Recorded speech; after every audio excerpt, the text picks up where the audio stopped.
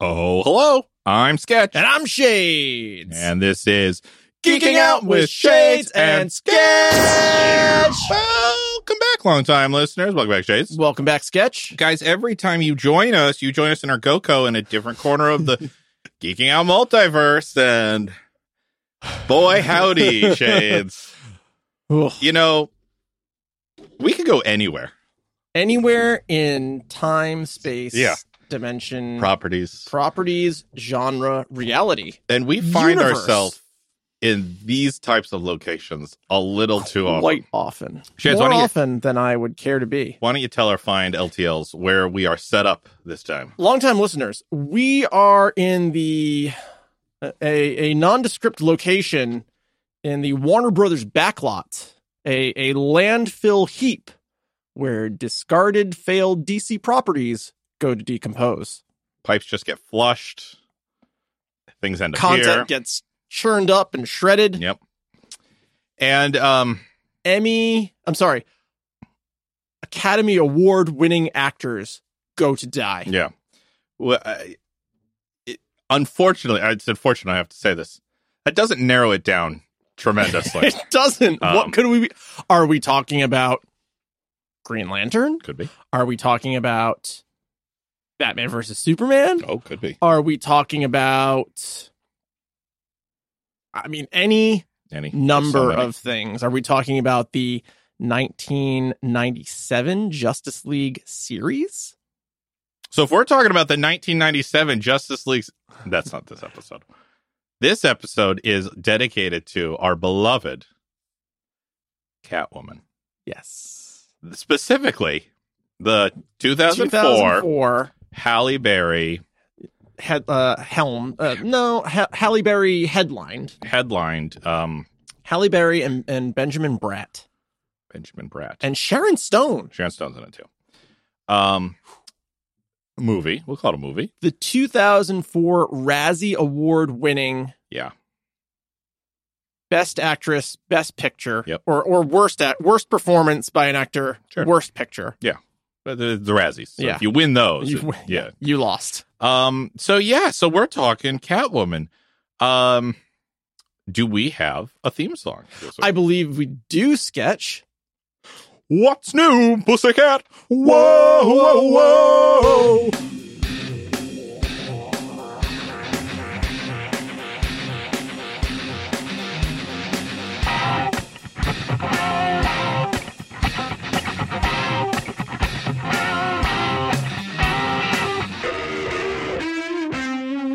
Perfect. That was actually, a lot of times we assign songs. That was the opening song to Catwoman. Yeah. We know you didn't see it.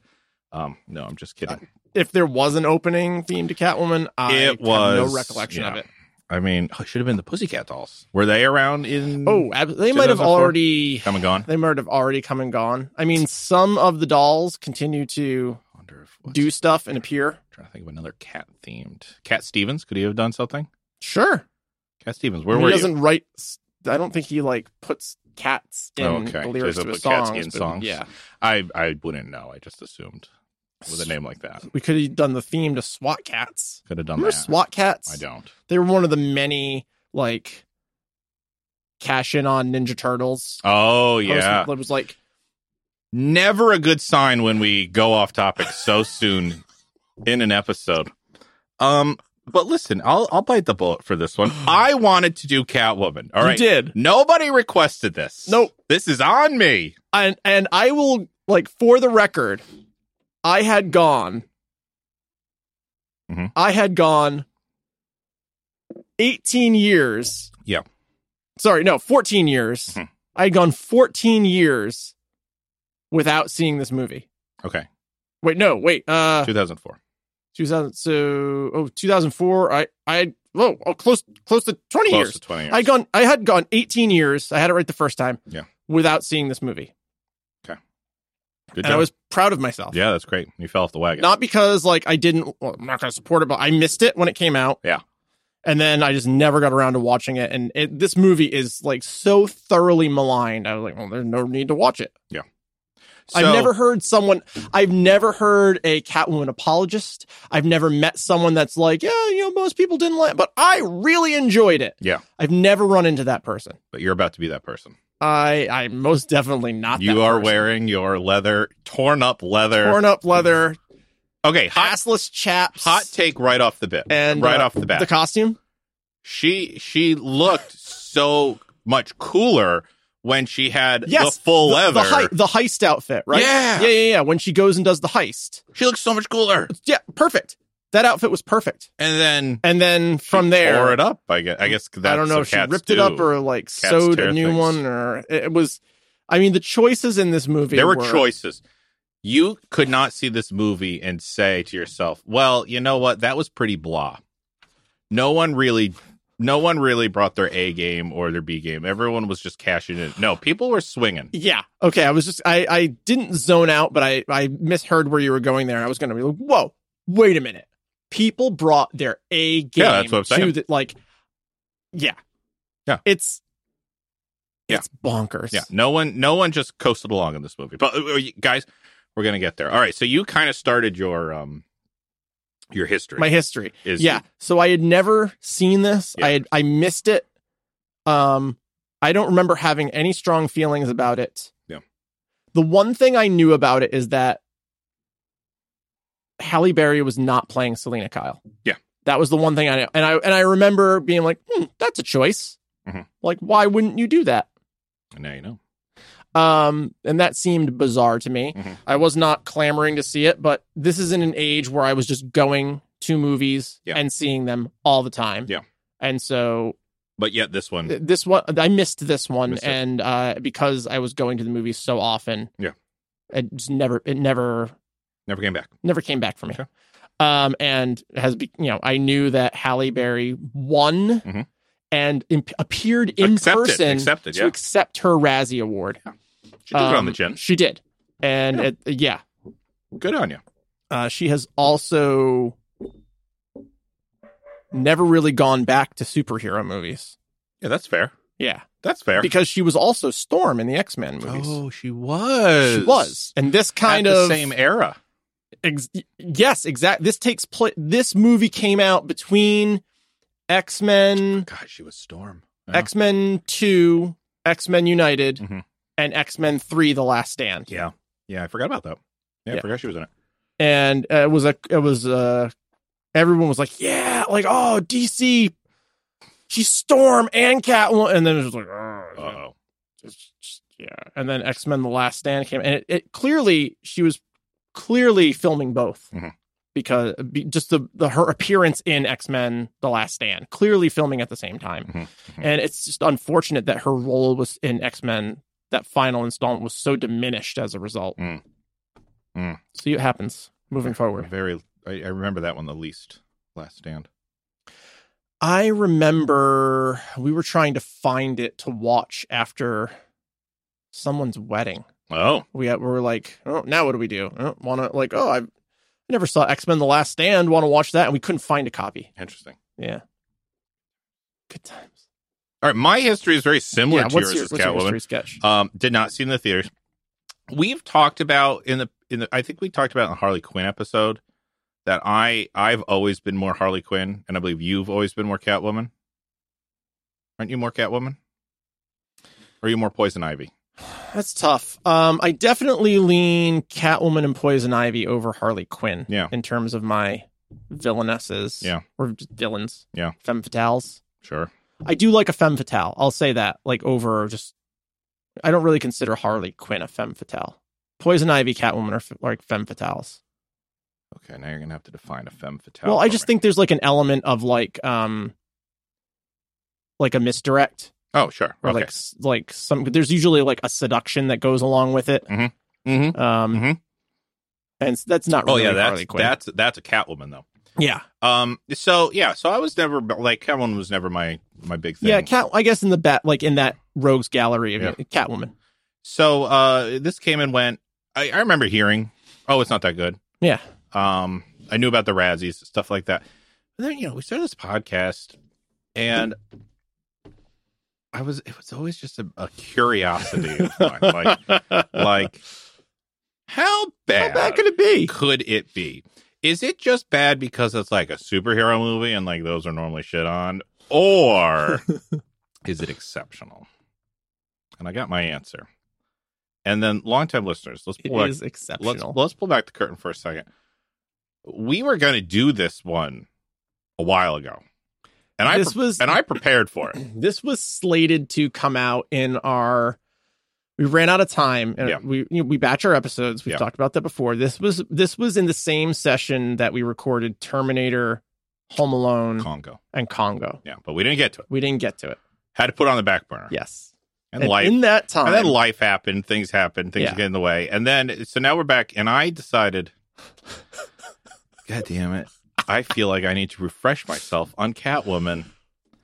Now, for starters, I felt so much pressure to watch. When you said that to me, I was like, oh, I should rewatch it too. And I like queued it up, and the sick feeling instantly returned to me. I was like, and I looked at my notes and said, I don't need to do this. Getting like a hairball. I don't need to do this. To be fair, I put it on and did something else. And I sat down. That was I sat down with my popcorn. Way. And I was like, all right, here I go. And I didn't even get through the opening sequence. The first time I watched it, guys, I'm a professional, and I gave it my full attention. Yes. On my rewatch, I was like, I feel the need to do it for the pod, but I also have a responsibility to my own health. And I have to cut this with something else. I have to be doing something else at the same time. I'm not going to use the word enjoyable, but it was easier to get through. What was the other thing that you were doing? Gaming. Playing video games. So you weren't paying attention to it at all. I was listening to it. Sure. I was listening to it. Sure you were. And then, there were some scenes that like the heist. The heist, like her first heist, time. That heist sequence is probably the pinnacle of the movie. So like when that happened, it happens in the first act. That's the conclusion of the first act. It's her first outing as Catwoman. That is. She wakes up after that with all the jewels, and then she has to go to the school, and right, and the basketball game follows that. So that's what I consider the end of the first act. I thought the basketball game was before that. I don't remember. I thought it was after the heist. Guys, I watched this like 3 days ago, and I thought it was after the heist. The crazy thing is, I'm basing my memory on her hair, because by the time she's doing the hair, she's got the short hair. The short haircut. I don't remember. All right. Do you have history of this movie? I do. Before I say anything else embarrassing. Catwoman was originally conceived as a spin-off from 1992's Batman Returns, developed alongside Batman Forever in 1993. Michelle Pfeiffer was cast to reprise her role, and Tim Burton was attached to direct, with writers Dennis Denovi and Daniel Waters. And they were the writers of Batman Returns. Okay. Burton was unsure if he wanted to stay in the Bat universe. And when Waters turned in the script for Catwoman on the same day Batman Forever was released, Burton made his exit, opting to direct The Fall of the House of Usher instead. I don't know what that is. So that's cool. Batman Forever was produced by Tim Burton. Yeah. And is still part of the Burtonverse. With the aesthetic, but Joel Schumacher directed that one. Oh, okay. That was Schumacher's first outing, and when he saw the edited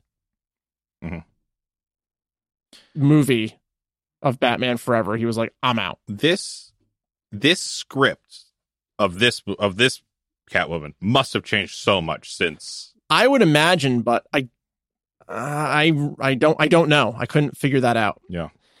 No one could. Don't worry. No one working on it could figure it out. Michelle Pfeiffer maintained interest through 1995, but also explained in interviews that she had commitments to other projects. Sure. So she agreed to this in 1992.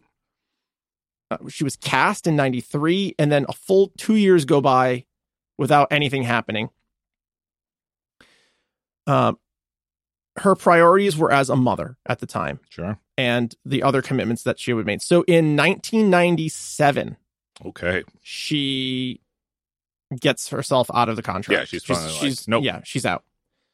The script sat in development hell until 2001.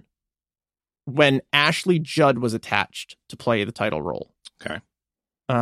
Ashley Judd, I think, had just come off of Double Jeopardy, Okay. which was like More of an action. it was like more of an thing? action Okay. cerebral thriller, and she plays kind of like a badass in that. So they're like, oh, maybe she can do it. Yeah.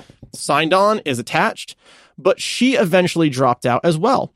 She was replaced with Nicole Kidman, who read the script and passed. That was a great delivery. I give you kudos on that one. Thank you. When Warner Brothers canceled Batman vs. Superman in 2003, it was scheduled for a 2004 release. They fast-tracked Catwoman with Halle Berry attached after her movie Jinx, a Bond spinoff, was canceled. Oh, So she was a I forgot was- she was a Bond girl in one of the Bond movies. And she was like one of the only Bond girls of that era to not die Mhm. and not just be a one-dimensional character. So she was like highly praised for her role in that. Been a lot of Bond talk this session. This session, yeah. So she had an opening in her schedule. Yeah. The studio had an opening in their schedule. Stars aligned. Stars aligned. They And desperately so- needed something. And she signed on. Yeah. And she committed. And she committed to it. The movie was directed by French film editor who just goes by one name, Pitoff. Pitoff. This is one of 3 directorial credits Oh, to Pitoff. okay. This is the only feature film. Okay. That means others are shorts. Television, Oh, okay. shorts, Okay. documentaries, if memory serves. Pitoff. And he had full creative control over the movie, All right. the musical score, Okay. and costume design. I guess he's the one we have to ask the question about the Yeah. torn up leather. How much do you think it cost?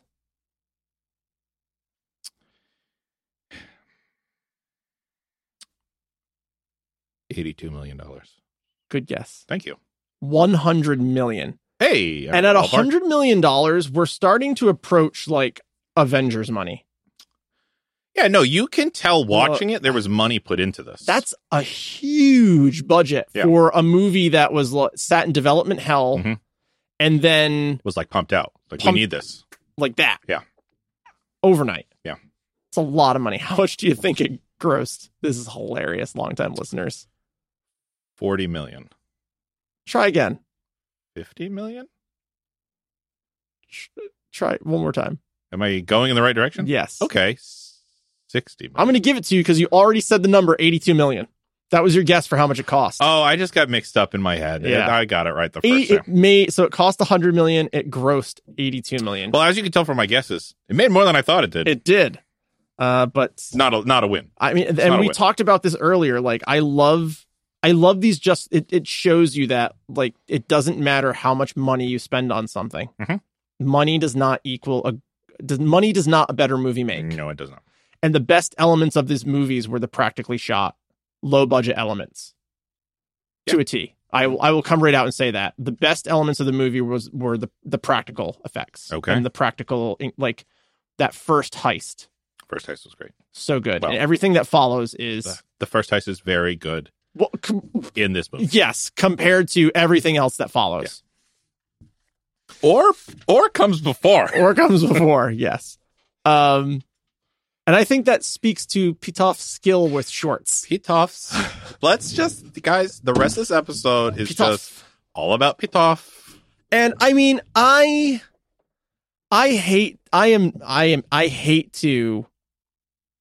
take no pleasure in like throwing this epic failure at Pitoff's feet. Okay. But here you it's go. objectively bad. It's just, objectively bad. It's like know what you're good at and Yeah. lean into it.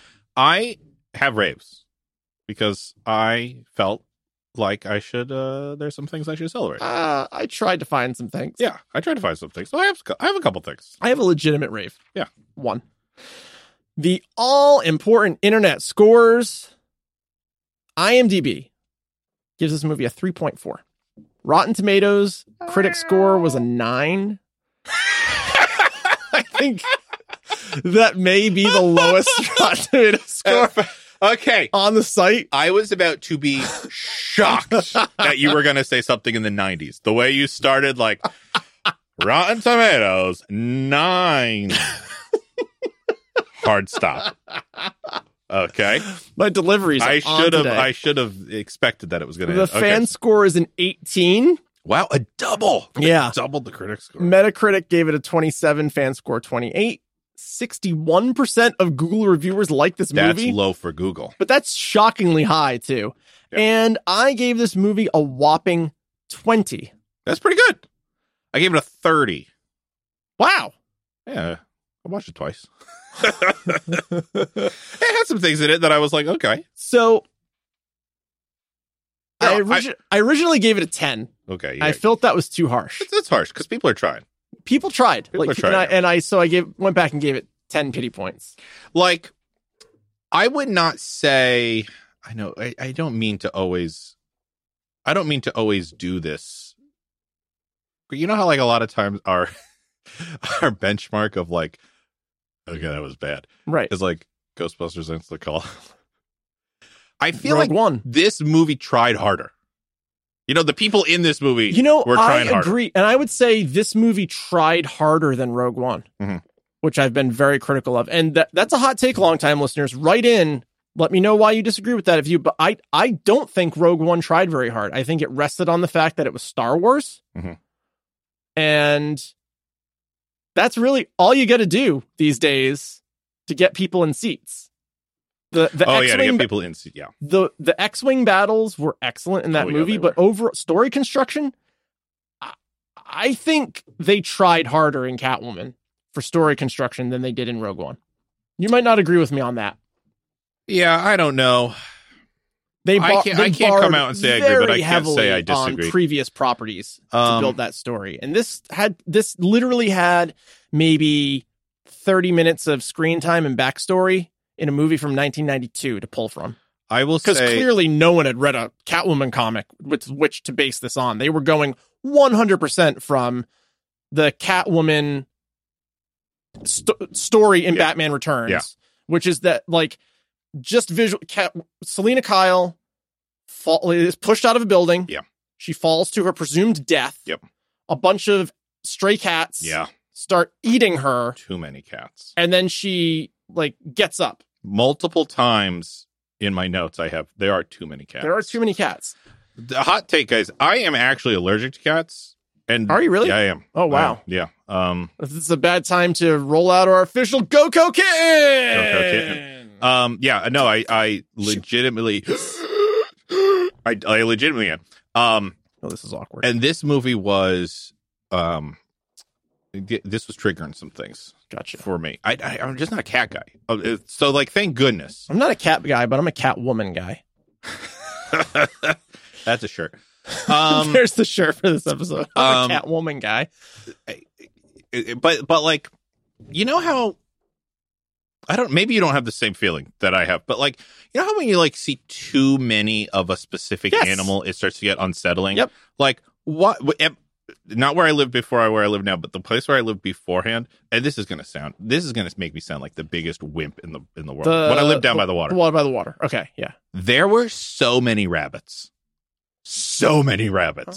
That when you would go walking, like, at night, they're just rabbits, and they freeze and they stare at you. That happens here. And they just stare. It gets to a point where when there's so many of one creature, it's like they think you're a T-Rex. If they don't move, you won't see them. And it's just like, yeah. Now, which one of us is going to move? I will admit, for a rabbit, the number is much larger, and admittedly, for a cat, I need fewer cats to feel uncomfortable. But we get what you're talking about. We crossed that line in this movie. So many cats. The crazy professor that just, like, she has so many there's cats. No way she could have afforded that place on a professor's salary. I don't care, like, what it is. It was basically, like, that was the one thing in this movie that I could not believe. That was everything else I was 100% really okay. All of the dumpster cats that show up. Oh my god, so many cats. Too many cats. Here's the question: what happened to all those cats when they were done with this movie? I don't know. Where do Hollywood cats go? I don't know. I think there's also an adjacent landfill. Oh no, for cats. Discarded cats. Discarded cats. I think I saw James Gordon in there. somewhere. Was he in Cats? He was. So he didn't know which He these played the landfills Rum to Tum land in. Tugger. I guess we could have done a song from Cats as the, And that would. but I don't even know them. Yeah, we were nice and subtle with What's New Pussycat. Whoa. Yeah.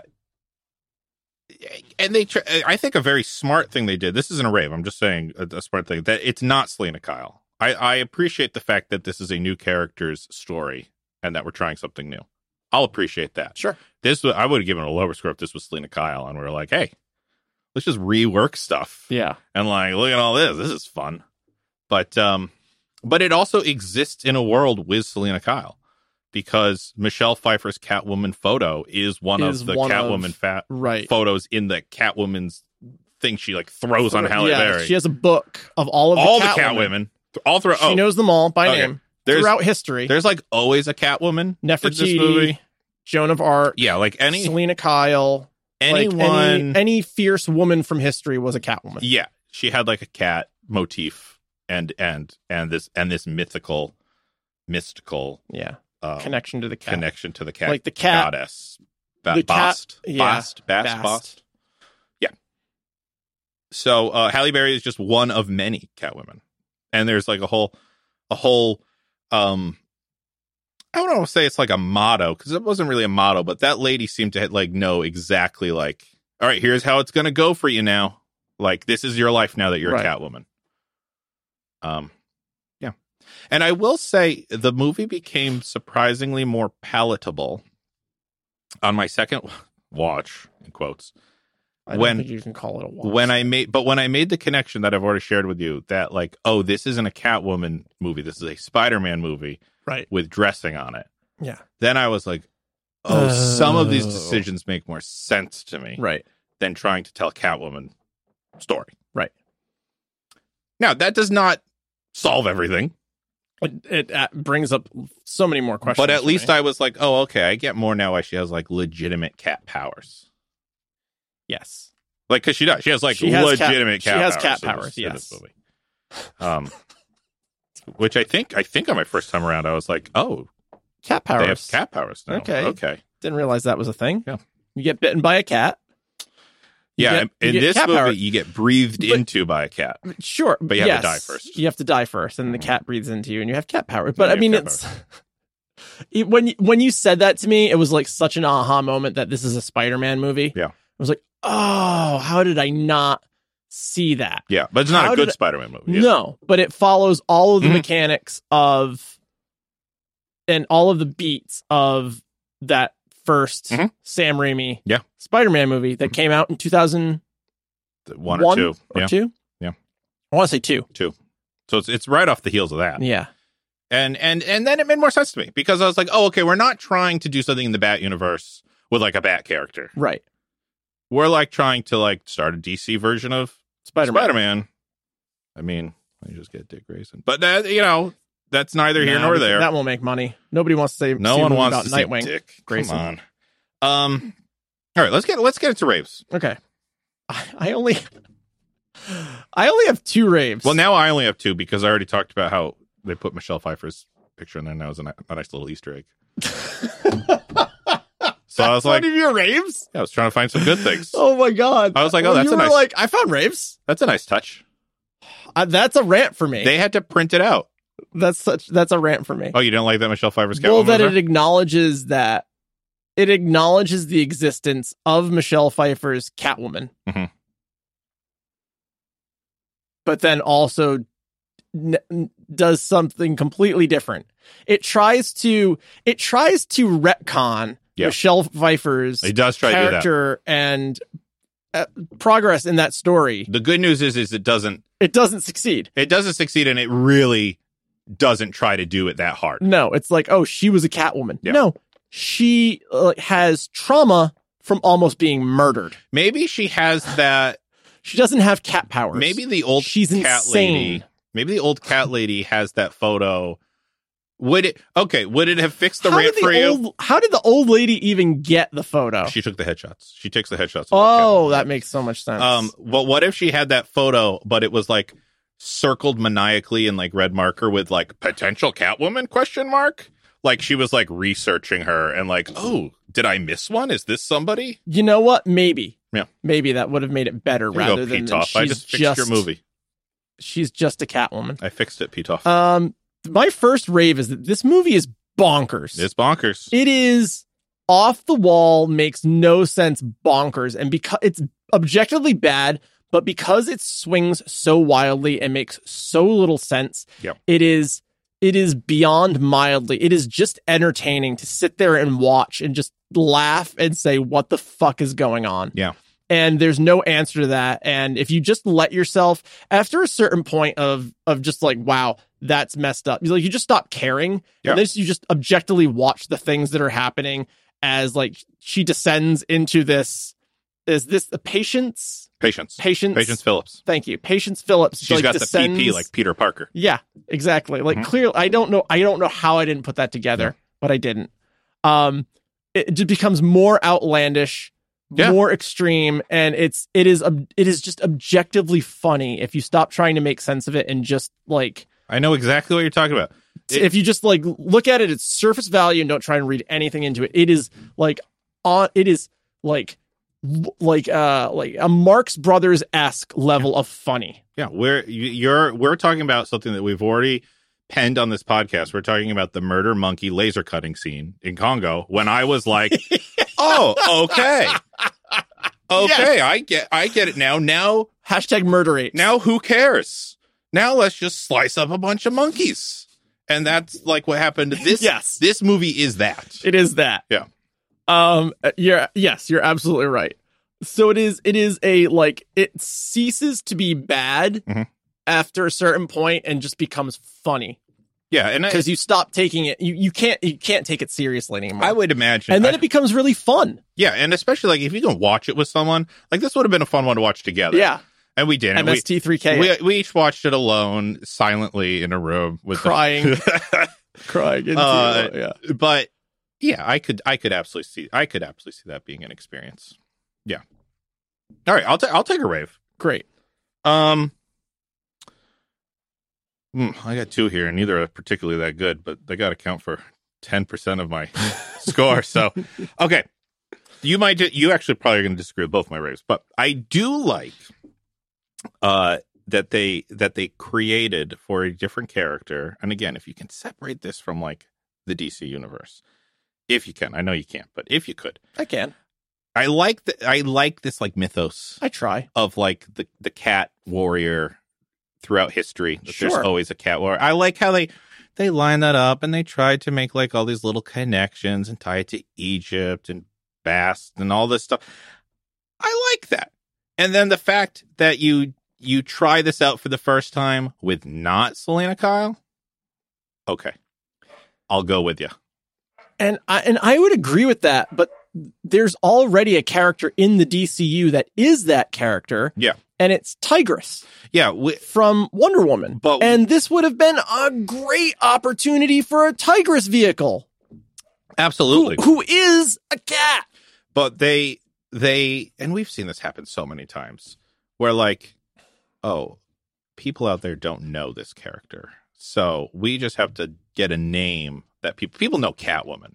Right. So maybe it had been since 1992. Now people really know Catwoman. Now people really know Catwoman. So, but yeah, I agree. Oh, you make it a different character. I think this movie was so poorly received that it got Catwoman's ongoing series canceled at the time. I would have to double check that, but there was a Catwoman series that ended in 2000. Oh, I didn't even know that. 2005. Selena Kyle? Yes. Interesting. And she didn't get another one until like 2011. Wow. I didn't even know there was another one. Not good. Yeah. Yeah, I mean, Catwoman has to be one of the most recognizable Bat characters. The most. The second most, I would say. Even over the Joker? Third most. Okay, yeah. She's up there. Batman, the Joker, Catwoman. I would say are the three most recognizable. And then for us, Dick Grayson. You can't discount him. He's in it. Many people do. A lot of people do. Too many people do. Too many. Okay, do you have a rave? I do. This is a real one. Halle Berry commits She does. She commits to the physicality of the role, Mhm. the personas, and the Jekyll and Hyde of it. Mhm. She goes all in, and She her does. performance is fantastic. Unfortunately, the script is so goddamn awful that it's comical. Yeah. Like the way she like the the cat walking Okay. is, I mean, We'll get there. oh my goodness. We'll get there. So most of this movie, like when we see Catwoman, is from the rooftops of Mhm. a like faux Paris. Yeah. Like- it's nondescript city. It's nondescript city. We don't know where it's taking place. It has like a European feel to it, but it's never said. It Pete always Toss feel to fingerprints all me over that this. it's like a not Paris. Yeah. Like the rooftops of, The big beauty. yeah. The big beauty. Um, that's like everyone in this city cares about what the big beauty things are Yes. popping out. Yeah. But rather than like, skulking in shadows or like, No, she doesn't do that. or, climbing up building sides, she catwalk Yeah, she catwalks. runway. Yeah, yeah. Catwalk runway walks on the ledges of the buildings in front of the silhouette of a full, or silhouetted by the full moon Mhm. at all hours. Yeah. Every, like, I don't know how many days pass, at least 3, let's say conservatively a week. Sure.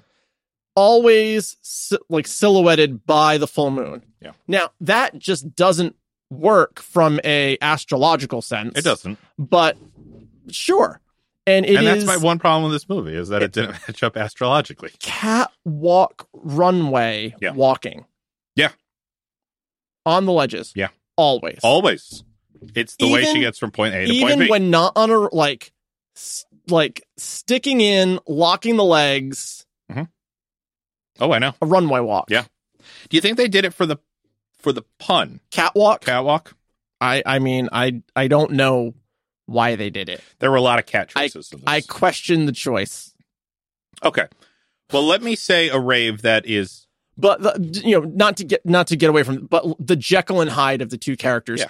you can easily believe that she is playing two different characters Oh, yeah. until essentially Patience is murdered. Yeah. By the Catwoman persona. she is murdered. A rave for me. Okay. I'm not talking about the catwalk. Are you going to explain what a rave is for you? Objective, like No. to this movie. No, a or rave just in this raves movie in- because this is going to sound counter what you just said. Cool. But I loved the catwalk. That's not true. It was over the top. But I shouldn't even say love. But when she was moving around Acting like a cat. as a cat, not acting like a cat. Oh. I made a very clear delineation here Gotcha. between behaviors, because we'll get there in a later segment. But like the movements, and I none of it was really Halle Berry because it was the very obvious CG'd parts Yes. when she was like jumping from like building to building or when the CG work of like you believed they looked at cats Yes. and captured Yes. it was almost like they captured a cat, an how actual a cat cat. lands. Yeah. And like leaps Yes. and jumps. and I liked that.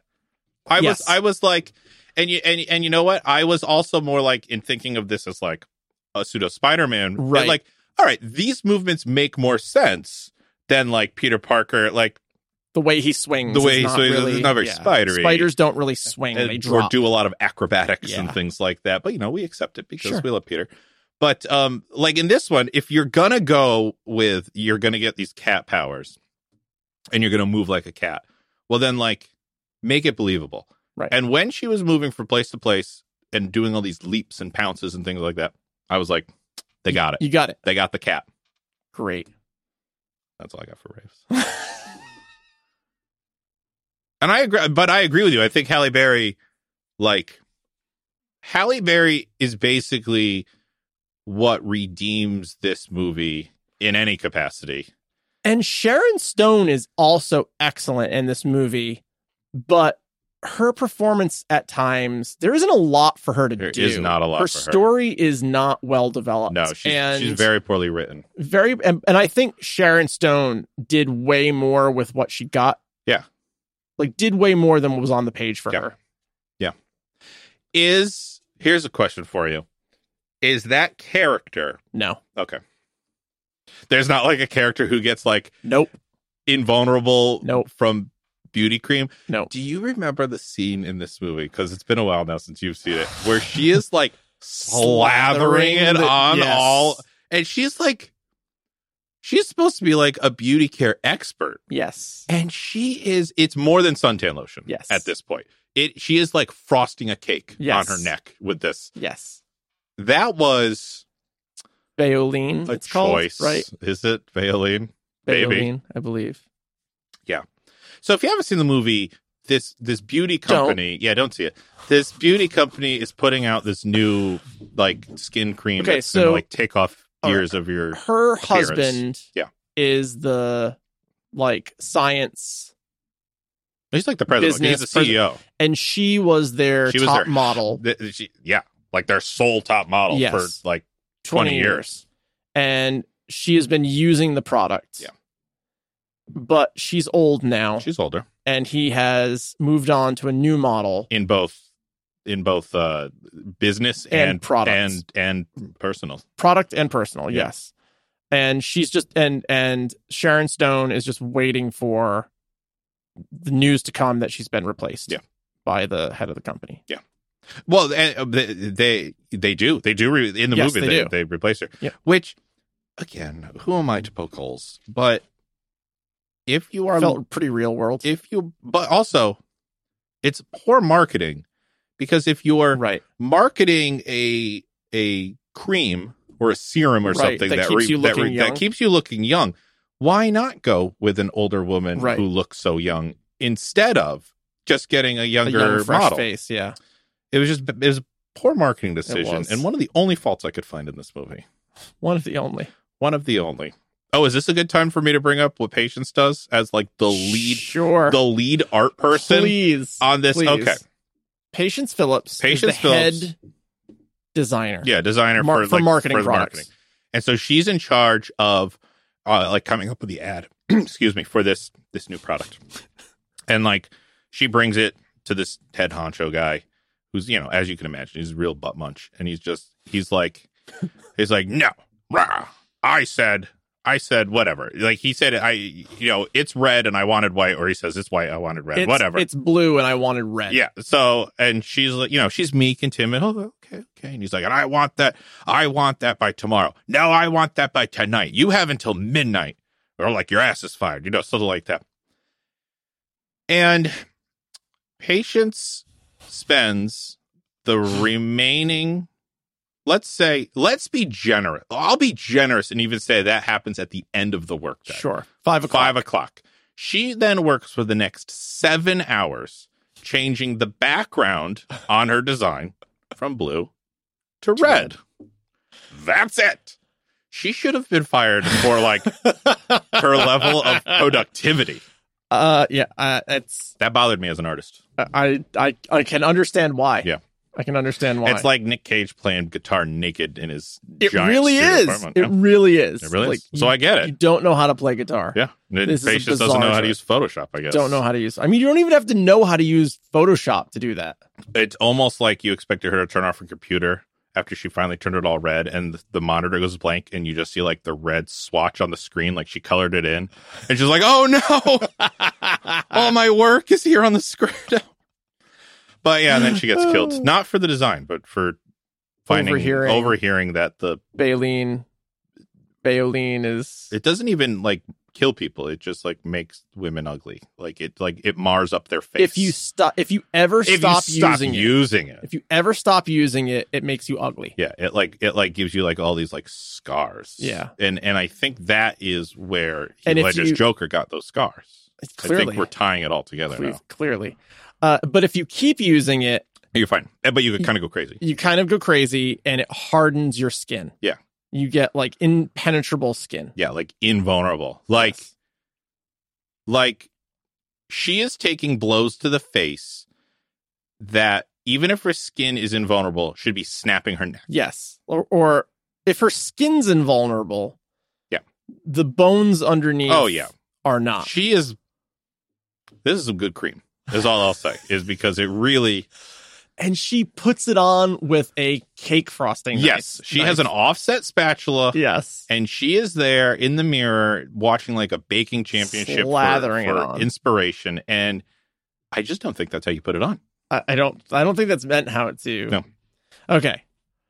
Do you have any rants I do. for this movie? I do. This started as a big question, and then it turned into a rant because the answer that I arrived on I didn't like. Okay. And I can't think of another reason why. You just offered me one, but I don't think the people who made this movie were smart enough to be like, okay, we're going to do something different with another character, and it's going to be, and like, it's okay because we're going to do something different. And this I like is to new. give Pitoff full Why would you make a Catwoman movie Yeah. that's not about Selena Kyle? Yeah.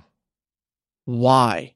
Flagship character within your intellectual property. Yeah. Why would you not? 'Cause anybody who's like, Catwoman's my jam, Yeah. you've instantly let them down and alienated them. It works for me because I'm not super into Catwoman. Well, I'm not even saying as like, I'm talking about like the reader of the Catwoman comic, whoever that person is, whether it's like that's what I'm talking about too. Men, women, like young, old. I don't know who Cat people. I don't know who the demographic people is. Who like the Catwoman. I didn't read the Story. Catwoman comic, Oh. so like I don't know what the demographic was. Yeah. But whoever that demographic is, you walk into a movie called Catwoman. Yeah. You expect to see Selena Kyle, and I have to ask the question: was that decision made before or after Halle Berry signed on? Okay. And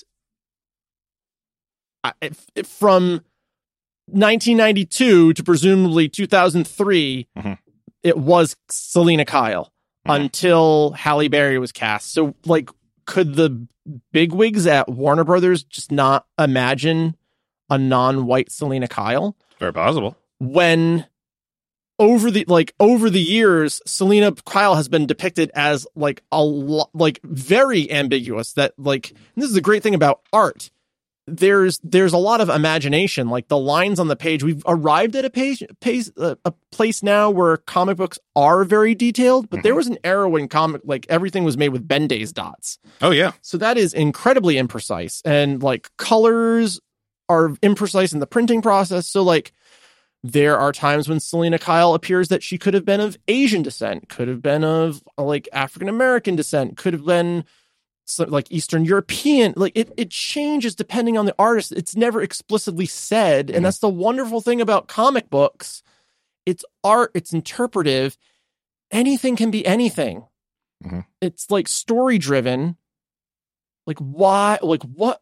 I need to know what that conversation was like. Yeah. Like how they arrived at, we're going to do a Catwoman movie and it's not going to follow Selena Kyle. Yeah, because maybe I'm giving more benefit of the doubt, but I like to think it was when they changed the story so greatly.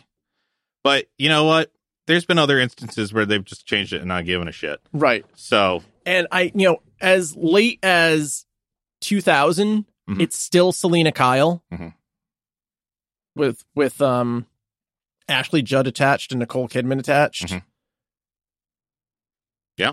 I need that. I need to know. It started as a big question, and then it got kind of ranty to me. Ranty BQ. We have ranty BQs. And that character, Patience Phillips, has never appeared again and never will. Yeah, that was going to be a question that I asked if what she's happened? shown up in the comics, Nope. like sometimes other characters haven't. Nope. You could make a cool comic out of Patience Phillips. You could. Yeah. All right. My first rant. Well, I already said my first rant, which was too many goddamn cats. And I kind of already said that, like, terrible photoshopping. Now, Patience Phillips does terrible photoshopping, but, like, that opening scroll of, like, all of the women from history with, like, cat attire on them. Yeah. Put a little more effort in that, please, Yeah. if it's opening your movie. Because it was so poorly done. I shouldn't be watching it, even in 2004. I should be watching it going, like, I could do better. Yeah, I could do better than that with, like, my one course of Photoshop that I've ever taken. Okay, so my first... It's really all you need. My first rant that was very off-putting to me was the character of Sally, a.k.a. Alex Borstein's character. Oh, yeah, Alex Borstein. I was really excited when she was in it. I was like, oh, wow. Yeah. I love Alex Borstein. And then she was just... She was kind of predatory. Coma? at one Well, point, right? she's heavy on the cream. Yeah. She's heavy on the cream. So she like faints and passes out, and then she's in the hospital like for the rest of the movie. But all she ever does in the movie is Lust after any man Yeah. that walks by. In like a very like not okay way. Well, this move, I mean, yeah. I'll let you finish your rant. No, that's really Okay. it. Like I was constantly uncomfortable. And like the man to be standing right there.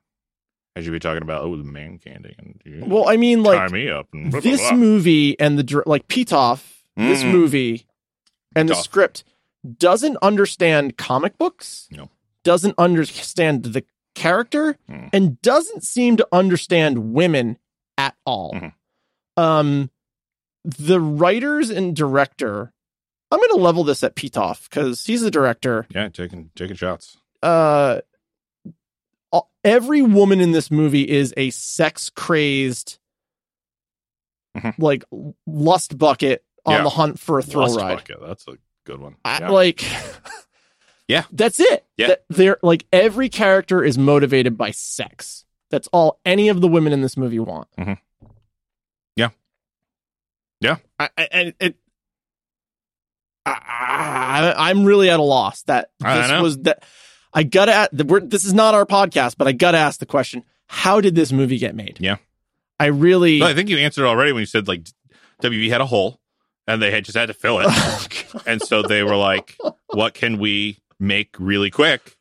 And Stuff in that hole. yeah, Okay, I see where you're going there. I didn't even mean to make the entendre there. Yeah. But like they had a gap in their programming Yeah, and they needed something and they had this thing that was in the works for like 10 years. At this It point. is so cringy and insulting. It's very cringy. Just like not only to women, but just like base level Just like- intelligence. Yeah, just people. Yeah. Those people, characters, individuals. And I think I think rightly so. I couldn't find another credit for the writers or directors. Yeah. After this movie, There's no character in this movie across the board where I'm like, yeah, that's a real person. Like Yeah. that's Benjamin how someone Brandt was would- such a bad police officer. okay, so he's the love interest. Yeah. Yeah. No, he's a terrible police He's officer. such a bad police. Very Even after he has seen Mhm. patients, Yes. No, he's terrible. He's very bad at what he does. like defy the laws of physics playing basketball. Yeah, okay. We're getting to my There's next rant. all like he's seen Catwoman, he's seen patients. Yep. Be Catwoman, not in the Catwoman attire. Mhm. The costume is like there's more fabric in the cowl of the costume than there is in anything else. He has had Yep. sex with patients at Yep. this point and like ostensibly seen her naked to be able to be like, oh, like I know Mhm. this figure. No, he's a dumb He is he's a big dum dum. Yeah. And so and That hit me right in the right place. He's and a big so dum-dum. is the I don't know the name of the guy, but like the beauty market, like sure. the guy at the yeah. tippity top, like everything he does is dumb too. Yeah. Like everything is done. This is a movie where things are done because we have to get to the next scene. And the only way to get to the next scene is if this happens in this scene. And then it's not even executed that well. And No, so like they're not. the characters are all like, I don't know what to compare it to because I don't want to be derogatory to the thing I'm comparing it to. But like it feels very like first draft of like a high school play that you would like listen. Hey.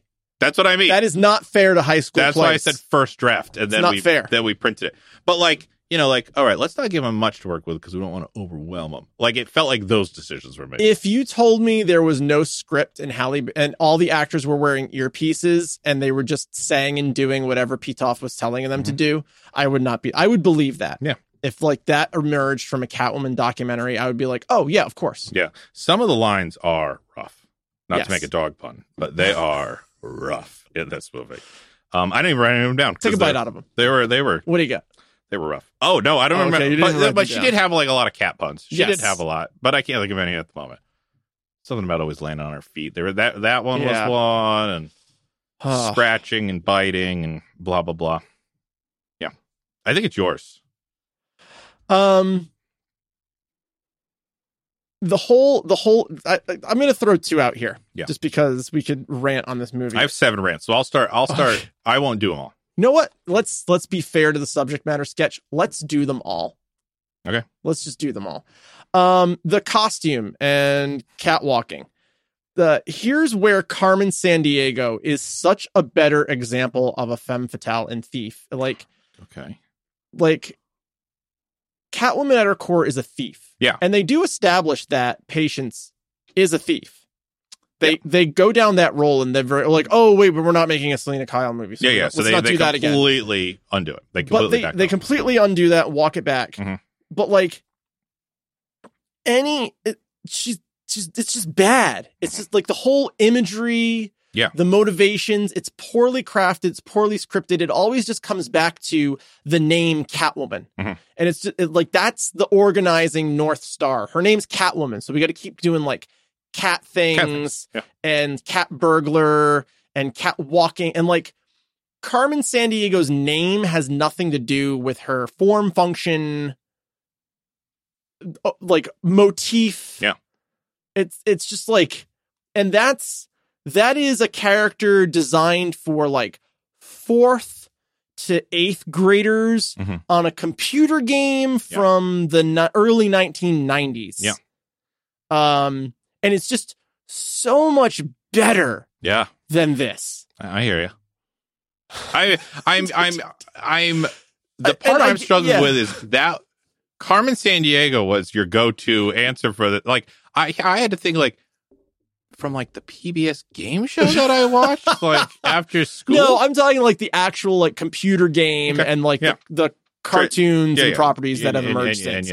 And Tracker Across the World. Got it. Got it. Where in the world is Carmen Sandiego? Not the game show, but like where in the world, where in time. The game show was the first thing I thought of. Interesting. But I would say like the game show is even better. Oh, sure. Constructed than this. Yeah. And Carmen Sandiego, for all in points and purposes, is not in the game show. No. You're just tracking her down. Yeah. And the fact that if the costume of Catwoman ended on her heist outfit. But so let's talk about like, okay, so those of you who haven't seen the imagery, she starts off in like a cat suit. Like a cat burglar, form-fitting black. It reads suit. To me like a biker ensemble. Yeah, it's like well, what it is. She steals a motorcycle.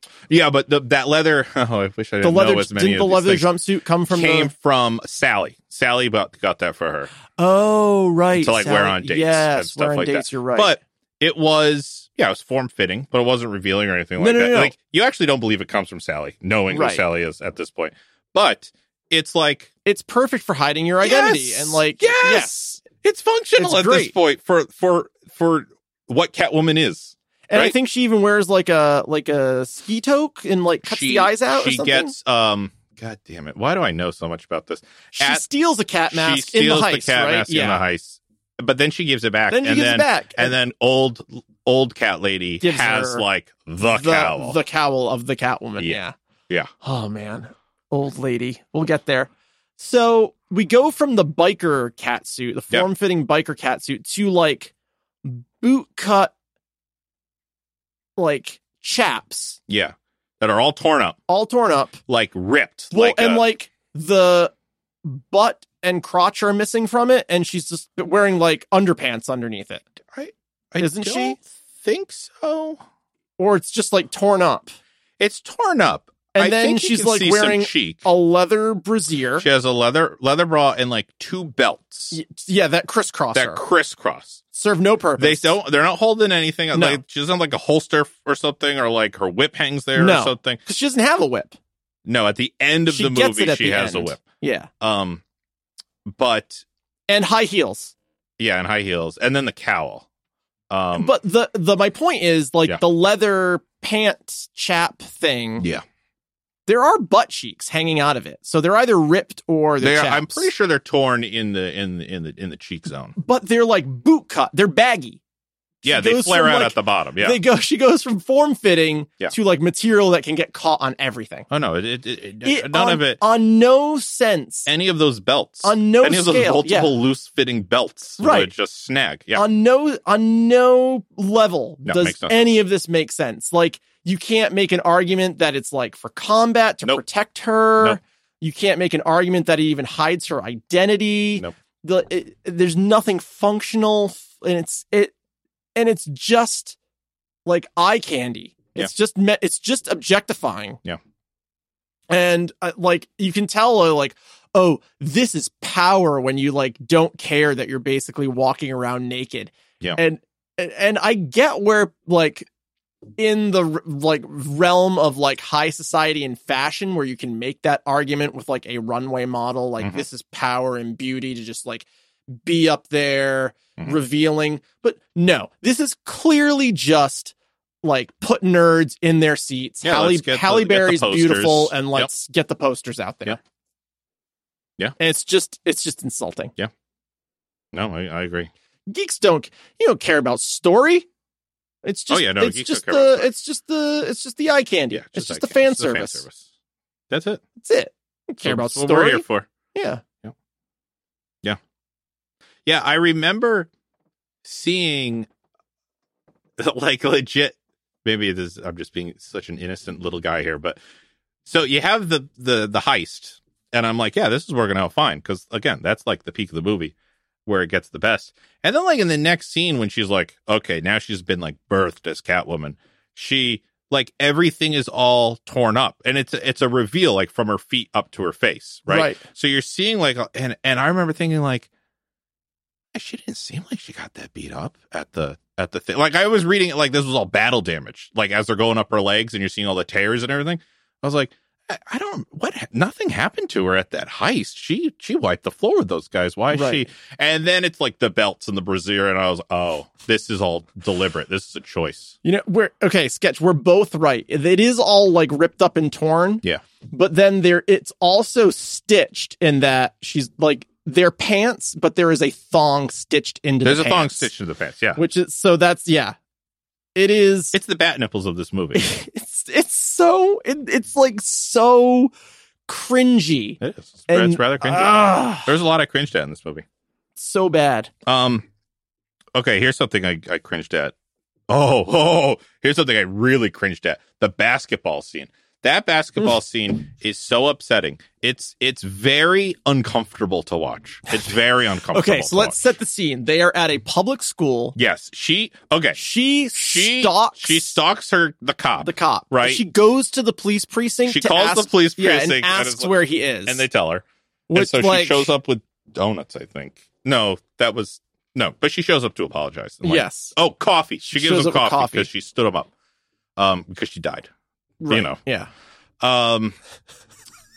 And like he's giving like the most. Sorry, I died. Here's some coffee. He's giving the most like generic like, I want you to be good kids, right? Speech to like these inner city kids. That is just like, listen, you degenerates. Yeah, he's like, I don't want you to end up. I don't know. Good, or you'll be at the wrong end of my gun. Yeah, it's so weak. It's so bad. So poorly. Yeah. And then he's like, all right, let's go shoot some hoops.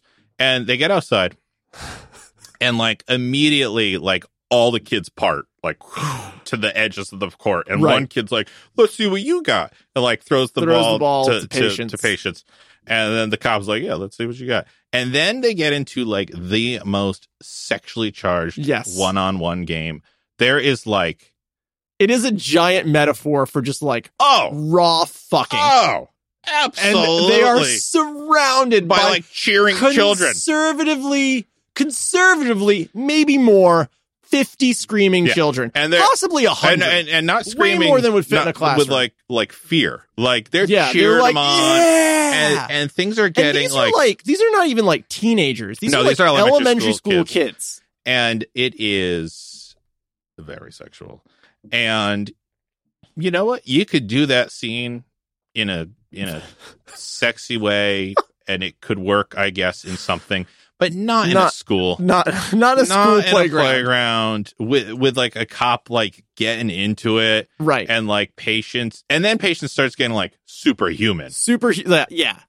Like, And slam dunking from the foul. I think she flips at one point. it's very uncomfortable. And then like her landing after, didn't she like land on him and like straddles him at one point? Yeah. It's so wrong. No, guys, it's clearly I haven't seen this movie since like maybe November or December. No, she lands on him. Clearly it stood out. And it's clearly a stand-in for like, you know, it's over. And we're just panting. And right. And all the kids are it's around us. It's the equivalent of like, wow, lady, that was amazing. I was like, okay. So me subtle, Patoff. Me next. Yeah. Me next. Now, okay. I would almost give it like 1 point if like kid was like, I want to play her next. I got next game. Yeah, like, okay. You're in on it, kid. I get it. That's funny. So wrong. Yeah, that was very so uncomfortable. Wrong. Yeah. You have another rant? Yes, I do. There's so many rants in this movie. The Gumby CGI sequence at the end of the movie with whenever you gave it high marks for the way it lands, but whenever the way she's moving as a cat. Whenever she's moving it is like the bad Gumby CGI of the early 2000s. It's not good CGI. Yeah. It doesn't look good. The thing I like about it is like the motions. Yes, the motions are good, but the mechanics of her body just do not work. And the whole basketball game that we just riffed on is all done practically with wire work. Yeah. And the majority of the end of the first act heist is also done with wire work. And it all looks and holds up pretty well. Yeah. It's well choreographed. It's well laid out. Those are not off-putting. So then when you put in this bad Gumby CGI, all of that practical work is then lessened by the horrible, like, and Raimi's Spider-Man for the time is very good. But one of the big problems with Raimi's Spider-Man is whenever he's crawling up a building, whenever he's like being Spider-Man, you can always tell it's CG and not real. And that was one of the things that the rebooted Andrew Garfield movies were supposed to fix. Yeah. They were supposed to move to more practical effects. So you felt like Spider-Man was real and the proportions were correct. Yeah. And this is like, or the first Blade movie ends in this big CGI fight. And you just feel like you're watching like a 1999, like first person shooter kind of like it's motion capture. Or they're like pictures that they've animated element to it. And it just lessens the quality and the work that went into those practical moments. Yeah, sure. No, I get that. Yeah, I underlined it. Actions, like the motions of that stuff is when I was like, oh, they were doing their homework. But yeah, it did not look like a finished product. Did not hold up. No, it didn't. It looked like the early, like the rendering phase. It was never like, they never went back. And then it should get approved and then it should get finished. Right. It's good enough for Pitoff. It's good enough for us. And there are a lot of movies from this era that are like that. But when you consider that we're only 4 years away from Iron Man. Oh, yeah. And you were like, oh, 4 years in computers are there. But yeah, but we had also had like Spider-Man 2. Yeah. And those are looking like better the first already. 2 X-Men movies. And we've had the Star Wars prequels that by that point, which are like all CG everywhere. Yeah. The technology was there. Yeah. And you know what I think what lines up with this is the time frame of, oh, we got to get this out. Got to get it out. Yeah. Let's just get it to a passable level. Yep. And then we'll get there. Okay. So before I said the cat actions, we're good. All of the cat behaviors, that she does, were very off-putting to me. Yes. I think she sleeps in a shelf. Yep. At one point. Yep. She laps up milk at one point. She gobbles up sushi. Right. And like falls she paws at things. And like, listen, all of these things are like, okay, if you handle them well. But my problem is she never once questions it. Right. She never like catches herself and is like, that's weird. That's weird. I should stop doing this. Like at one point she's on the phone with Sally and she has considerably 7 empty tuna cans around her and she's demolishing the last one with her fingers.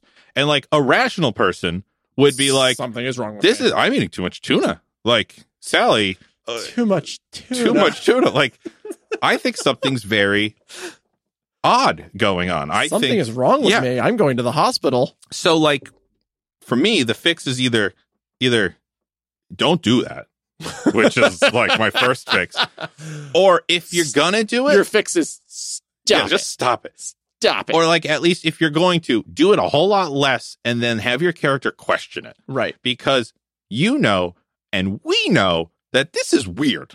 Yeah, but she never acknowledges the fact that it's weird. No. So you're just diminishing like your sympathy for this character, because she's just getting more and more like cartoony. Like, she's turning more and more just into a strange non-human entity at this point. Yes, strong agree. Yeah, good rant. Thank you. All right, last rant. Catwoman. I understand in this movie she has powers. She does. She has cat powers. She has like cat-like reflexes, which is fitting. She has like her senses are very. She has like spider sense. She's like spider sense, but look, it's cat. She has like cat reflexes. Yeah. She instinctively knows how to use a whip. Yes. Which I guess is supposed to be her tail. Yeah, I guess the first time she uses it like as part of a keg. Yeah. And like she whips it, and then it like snaps in her head. Like, oh yeah, I use whips. Okay, I know how to use whips. Yeah. Okay. There are two moments in particular in the movie where I just had to stop. I had to pause and make sure that I saw what I saw. Oh, interesting. Okay. The first one is after she's arrested, she's put into a cell. Yes. And it's very much like Spider-Man 2 when Tobey, like, he loses his powers because he doesn't believe in himself. And he has to believe in himself, and he gets his powers back. Yeah. So she's in the cell. The cat comes and visits her, and she's like, yes, I am the Catwoman. I am going to go and save the day. She does, yep. The cell is established that it is bars that are about 1 to 2 inches apart. Feet, not inches. I'd be like this close. Yes, it's established that the bars are 1 to 2 inches apart. Oh, like in an opening shot of it? Yes. Oh, okay. And then it's a grid. Okay. The camera then turns sideways, and she, like, I guess, like, animals are able to, like, flatten themselves and fit through small, like goddamn mice. She, like, turns sideways. Yeah, she does. And steps through the bars. She does, yeah. How did she get her head through? Like, I'll believe her legs, her hips. I'll believe everything else. How did she get her head? Yeah, it's not flexible. Through the bars. Yeah. Yeah, I think it started as a big question. I was like, "What? Wait a minute." So I stopped. I went back.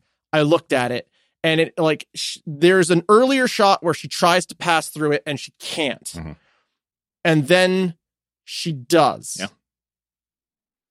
I had to stop and liquid cat bones. This is what she's got. She has liquid cat bones, and so then it happens again when she's in she goes back to Bayolene.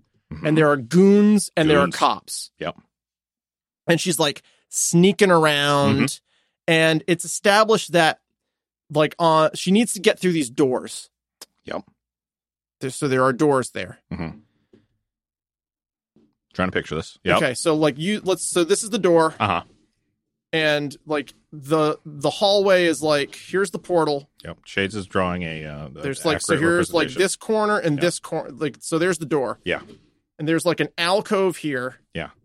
And she's I know what you're talking about. And the goons go around the corner. Yep. She's in the corner. Yeah, the goons go around the corner. Then she's not in the corner. Yeah. And then she steps. She doesn't drop down. No. She steps. She pokes her head out. Yeah. She steps out from around the other corner. Yep. Now, it's not a pillar. She doesn't go around a pillar. It's closed in on 3 sides. Yep. And on the other side is a door that she can't get through. Yep. She needs the key card to get through. And the camera establishes that she has not gone up. She's just there 1 minute. She's gone the next. And when she steps out, she has the guard's key card. Yep. She picked his pocket.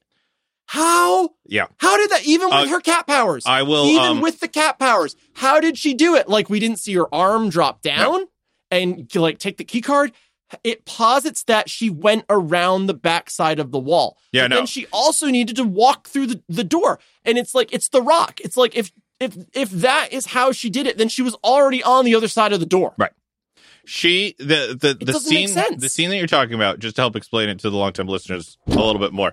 Sorry. This is in the police station. Oh, it's She's the police escaping station. the police Thank you. station. She's escaping the police station, not bailing. She steps out of like an elevator. So like, you know how when you get out of an elevator, like sometimes an elevator is kind of inset into like a little indentation, right? Because it's added on to the building. Yeah. So she comes out of that little indentation and like immediately she knows that like there's two cops coming her way. She uses her cat sense. Yeah. So she backs back up. Like up against the elevator. Elevator door's closed, so like she's now up against the door. There's nowhere she can go.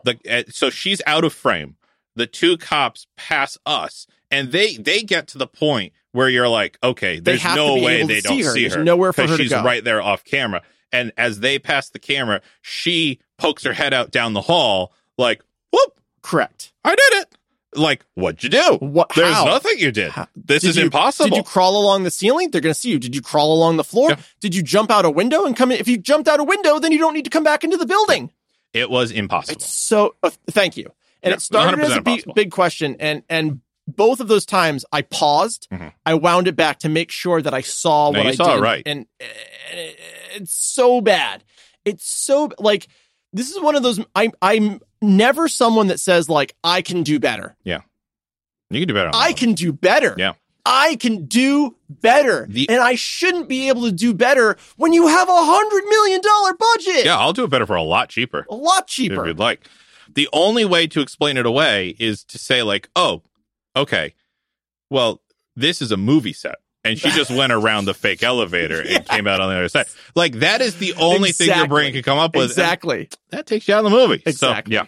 Exactly. Mm-hmm. That was my last rant. I'm good. I got a lot of my rants out of the way. Okay. I got you know what? The movie has problems. The movie has problems. It does. Mainly too many cats. Okay. I got some BQs. I've got some BQs. Okay. Do you want to start? You want me to start? Why is Catwoman always damp? Because cats like notoriously hate water. And she is just always damp and glistening. Because is she sweating? Well, yes. Okay. Because she's wearing leather. Yeah, but she's made so many ventilation air holes all over that true. Thing. But I mean, leather doesn't breathe, man. No, it does not. But my answer to that is that she keeps cleaning herself, and because she doesn't have fur, there's nowhere for the saliva to go. Yep. No, that tracks. It's sad that I asked myself that question. I was like, that's got to be it. There's a scene where she notoriously hates water. It starts raining and she like hisses. Yes. She also hisses at a dog. Like, these are the things that it's like, she should be like, whoa, I didn't used to be like this, but whatever. A cat breathed me when I was dead. So it all makes sense. When you say it like that, that's her origin. So Spider-Man was bitten by a radioactive spider. I died and a cat breathed into me. And a Catwoman, she died and a cat breathed into her. But there's very little water in the movie, which I thought was the choice because she's a cat. $100 million. Yeah. A lot of that was put into like, died and a cat breathed into me. Like spray bottles. They're constantly misting her. Oh my God. Okay, that was a $75 misting. Add it to the budget. Yep. Okay, what's your question? Okay, number one. Is Patience walking around after her quote unquote death possessed by a cat demon? Mm. Is there like a cat? Is this like the instance of a cat in a human body? Mm-hmm. Or feels that way. You know what I mean? Like, but there's a lot of patience left. There's a lot of, it's almost like so my question is like, is the cat demon that's possessed her just accessing her, what's left of her memories? And that's very similar to one of my questions. Is she still Patience with powers? And I leaned more towards this is a cat. Yeah. In a human body. That's what I also lean towards because of the way that this cat is timeless and immortal, it seems like. Right. But the warriors, come and go. Right. And so, because that's the question I said, did Iris put something into Patience, with his breath or her breath? Isis? Or Iris? Iris. Oh, Iris. I thought it was Iris. I think you're right, because Catwoman's cat is Isis in the comics. So that would be like a quick, we'll just make it Iris. Yeah. And then the follow up, and that's what they do for all Catwomen. Or is Iris drawing something out like that's buried within all these Catwomen? Right. But I agree with you. I think it's like a pseudo possession, where like it's putting in part of its like immortal entity, and that's where like the powers come from. But the person is still there. And I think that has to do with this is where my honest take of where that came from. I really sat and thought about it. Mm-hmm. As like Little Shades in 1992, I see Batman Returns. I see Catwoman's origin story, and I go, oh, the cats like bit her and like infect her with something, or like give them her spirits, and like she comes back to life. Mm-hmm. And I think, or like one of their lives. They're each giving her one of their lives. Cats notoriously have. And Michelle Pfeiffer like seemingly dies repeatedly in Batman Returns, and like says, "I've still got like." The movie ends and she's like, "Still got 2 lives left." Yeah. And I like did like Little Pitoff also see probably Batman Returns? I think someone and take told that him away. About it. I don't think he saw it. I think someone now, told him. Adult Shades, thinks like sees Batman Returns, and I haven't seen Batman Returns. I haven't seen it in many years. When you and I watched it in like 2005-ish, that's probably the last time I saw it. 2004, fresh off of Catwoman. No, we didn't see. We didn't watch. We watched all the Batman that I'm were talking about. The world was fresh off of Catwoman. Sure, it was a post Catwoman world. So, now thinking back to that, no.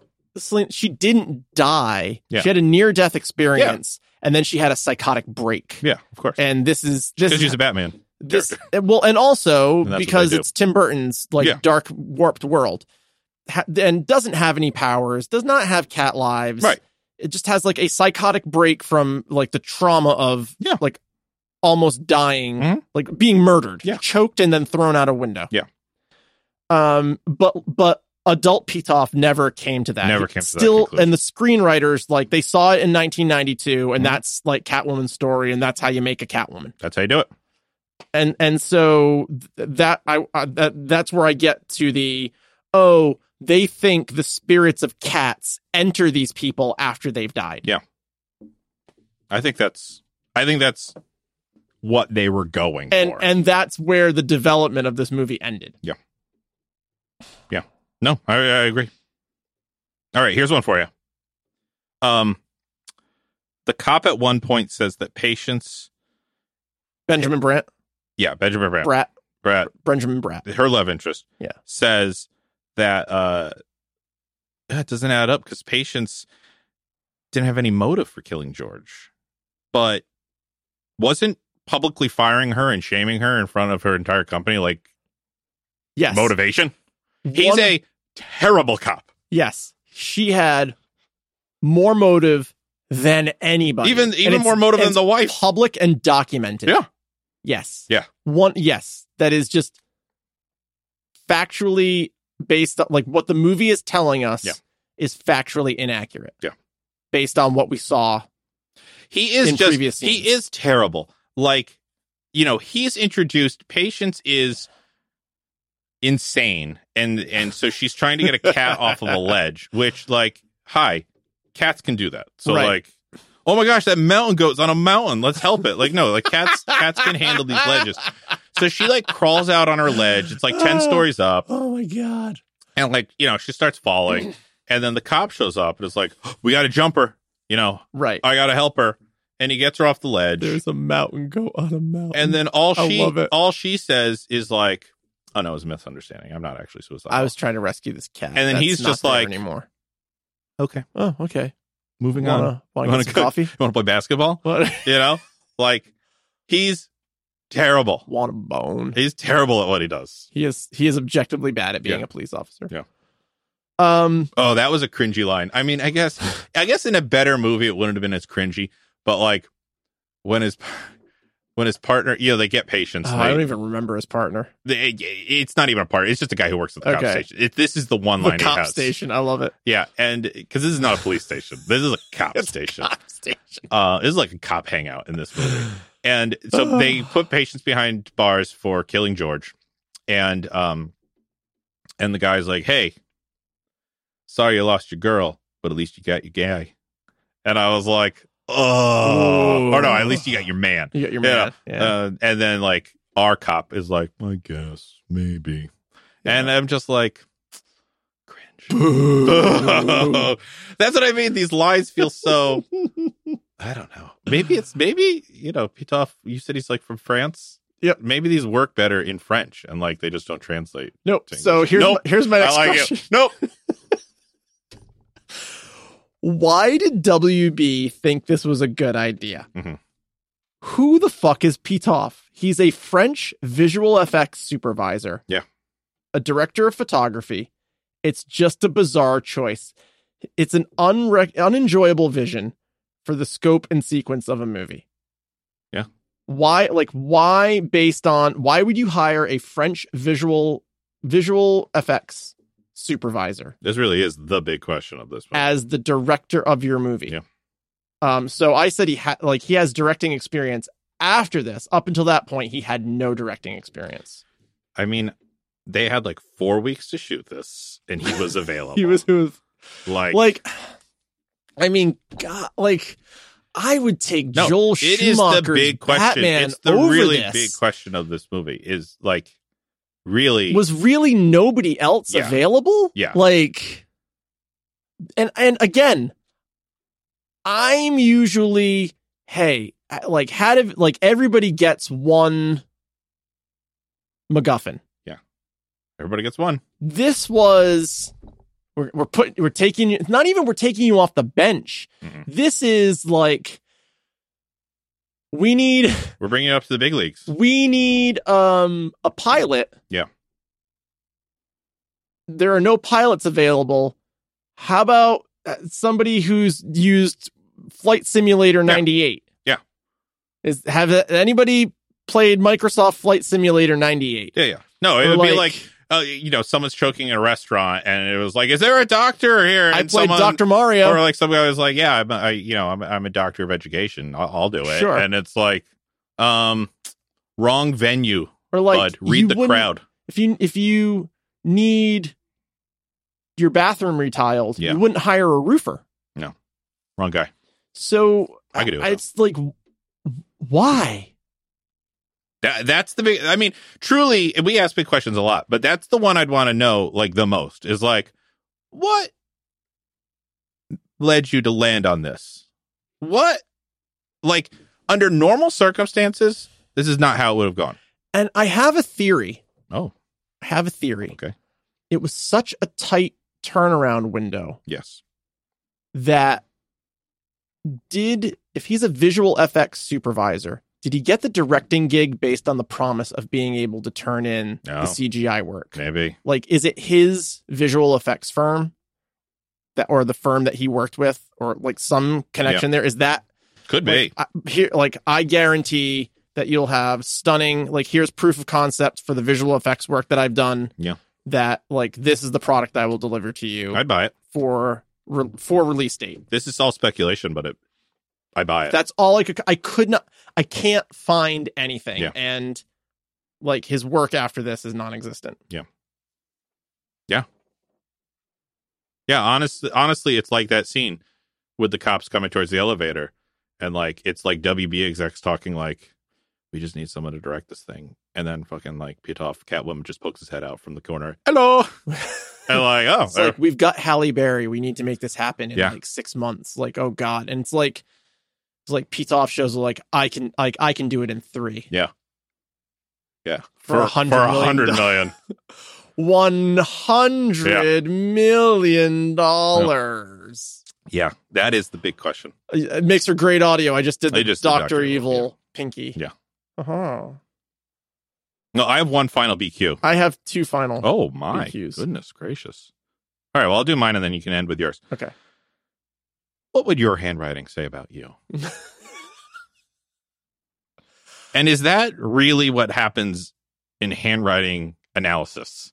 That like, No. Look at this S. This person is meek and a real people pleaser. But this S, these are this clearly S. two different people.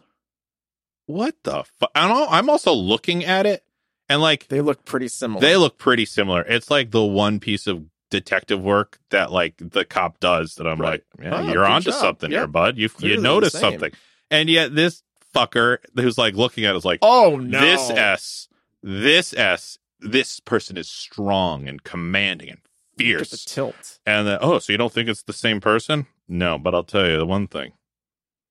You get these two ladies in one room, you're in one for a hell of a time. It's like, what? What is this? Cringeworthy. What? Based on their S's? And Benjamin Bratt's like, yeah, you are. Yeah. You put these two broads on a basketball court, and oh boy, things are going to get awkward quick. Okay. Pitoff, sit down. Who's still inviting you in here for these pitch meetings? I mean, I had a question that it's not a throwaway, but you've already answered it. How does Benjamin Bratt not realize Patience is Catwoman sooner? Yeah. I think we've asked and answered. I'll say to that one. Yeah. The only thing that she's got going for her is, kind of like that Superman whole thing of like, you can't, he puts on glasses and no one can tell. It's like, no one would ever believe. Right. But she is like categorically longer acting like Patience. Yes. Yeah. And that's the thing. You would never believe that Patience Phillips pre-death was Catwoman. But as soon as she is Catwoman, right? Patient Phillips is gone. Dead. She's gone. She's just person. She's just Catwoman wearing Patient Phillips's skin, basically at that point. Yeah. Okay. This is my final big question. Yeah. I'm kind of proud of it. Okay. And I would appreciate an explanation. Okay. And we've asked this question before in a different property. So I think. Does it start with how the literal fuck? It doesn't. Bayoline turns your skin into quote unquote marble. Yep. Mm-hmm. How does she move? If it changes the density of your skin, how does she move without super strength? Mm-hmm. Does not have super strength. No. No, she's just a person. How does I can't remember Giselle? Is that her name? Could be. How does Sharon Stone's character move? Yeah. Part one, and then there's a follow-up. Okay. My answer is it turns your skin. Did you ever in like elementary school make oobleck? Nope. Okay, we made oobleck when I was a kid. Are you familiar with oobleck? I don't know what this is. So maybe I have made it, but Oobleck is a Dr. Seuss book, I believe, called Oobleck. Maybe it's not even called oobleck, but it's this green goo that falls from the sky, right? And it's like a whole story about this green glue.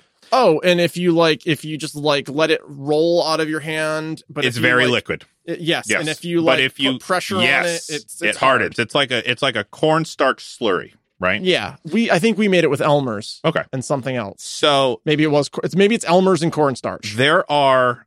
If you put it in a pool, if you run across it, you can run across the top, and if you stand on it, you'll sink. There is a name for this, and if Oobleck, okay. Well, Oobleck is the Dr. Seuss kid's name for it, but there's like a scientific name for a fluid that when it's impacted, it hardens. Write in, long-time listeners. Right? Yeah, write in. One of you knows. So slow, careful movement, and it is a liquid for all intents and purposes. Okay. You can sink into it, you can mold it, you can pour it. But the moment you slap it or smack it or drop it hard, it tenses up. I believe Mythbusters tested this with Buster off of a crane. Okay. And it was enough to save Buster. And so I say that's what it's turning her skin into. That liquid, and it's not hard as marble until it is struck. Well, I like that explanation. Thank you. But I think Patience hits her so hard, repeatedly, it eventually cracks. It does. And flakes off of her. Yeah, but it pushes it past the brink. It gets to a point. It's like any substance. It only can take so much stress. and then I it don't breaks. know that that's how. And I don't that think chemical reaction nothing works. came off. It's like her skin in that area died. You know, like she didn't. No, her face cracked, and underneath was her skin and like her eye. Yeah, no, I mean, I just watched it just a couple days ago. Like she, Right, that does happen, and like this part of her face cracks and falls off. She gets like hit so hard, And there's a noticeable ridge. well, I don't remember the ridge. I mean, I'll go with it because I do not want to watch it again. Okay. But like the way I always read it was that like it's finally taken so many hits, And underneath, she's horribly scarred. she looks horrible underneath. Yeah. She looks like Deadpool underneath. Right. Okay, and that's ultimately what kills her. She looks like an avocado fucked a topical graphic map of New Mexico. Yeah, and that's what kills her, because when she's hanging on for dear life, and you know, Patience is like, grab my hand because you know, I'm ugly. She's like, I might be a thief, but I'm no killer or something like that. Right. She looks at her, she sees her reflection, and she's ugly, and that startles her, and she falls to her death. Yeah. A lot of falling. Yeah. Follow-up question. Yeah. I think you've given your answer. Her face is Oobleck. If her skin turns to marble, or she's encased in this thing, how is she not dead? Because your skin needs to breathe and sweat. If you can't sweat, you will die. Mm-hmm. She can't sweat if she's encased in this. Even if it's like Oobleck. Yeah. She's encased in it. She can't sweat. Yeah. How does she not die? Catwoman is sweating enough for both of them. Okay. That's my answer. I'll take it. I like it. Symbiotic sweat. Like sympathy sweat. That is disgusting. Yeah, and it's not even the most disgusting thing in this movie. It's not. 7 tuna cans just sitting on her bed, like looking at her fingers, and never. This is weird. I never used to do this. Maybe she always did. Think how much tuna is in that bed. Oh, I know. Ugh. You got to junk that bed. You got to junk that bed. And then she has Honest sex to God, with Benjamin that's Brett the afterwards. thing. Like, if I was that bed reeked of tuna. If I was him. Oh God. If I was him. Oh my God. Oh, I just thought of that, and and even if let's say I'm in long-time listeners, imagine crawling into a bed that just reeks of tuna. That's the thing. Like, I would. Oh my God. Find it very difficult to get in the mood, even if it's Halle Berry. Oh. If long-time she's listeners, like, I feel let me just sweep these empty tuna cans off of my bed. I mean, it's like that scene in It's Always Sunny in Philadelphia where Charlie huffs the glue, drinks the beer, and eats the cat food. It's her apartment is turning into that. Oh yeah, yikes! Oh, it's I gross. feel ill. Maybe that's why she sweats so much. It's like she's got the tuna sweats. Oh, I think that brings us to Shades of Sketch Recommendations. Brought to you by Bumblebee and Chicken of the Sea. Yikes. You got one? I do. I'm going to rec Catwoman Hunted, which is a either late 2001 or early 2002 animated feature film following Catwoman Selena Kyle in her quest to steal the Cat Eye Emerald from a cabal of who's who of B and C tier Bat villains. Sure. It's kind of a romp across Europe. It stars Batwoman, Kate Kane, Batwoman, with the red wig. Yep. Popularized in the first season of Batwoman on CW and comics since 2003-ish. Okay. When they reintroduced the character. It features friend of the pod, Zara Fuzzle, as the voice of Nosferatu. Okay. Who's like a Egyptian cat themed like gargoyle kind of person with wings. Tracks. It does. I think Zara finally got to play a gargoyle. Yeah. And it's fantastic. It's delightful. It's fun. It really captures the heart of Catwoman, Selena Kyle. The femme fatale cat burglar, morally ambiguous, thief with a heart of gold, can't trust her. And it's just fun. We could all use a little fun. It was just fun. It's now streaming on HBO Max. You can watch it with your subscription. And yeah, I really enjoyed it. It did feel like it ran a little long. Okay. But it also left me wanting more. Interesting. Yeah. So yeah, Catwoman Hunted. All right. Hope you enjoy it. You said it's animated. It is. Yeah, it's an animated DC feature. Animated. Yep. It's I think it's about 95 minutes. Okay.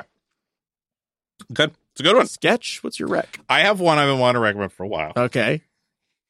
It's so fucking weird. Okay. There is this show on Netflix. So if you still have your Netflix, you can watch this. Oh boy. It's called Kantaro, the Sweet Tooth Salaryman. Have you heard of it? I think I flipped by it. Okay. So When here's you the said premise. Kentaro, I was like, oh, that sounds familiar. Yeah, not Hamtaro. No. Kantaro, the Sweet Tooth Salaryman.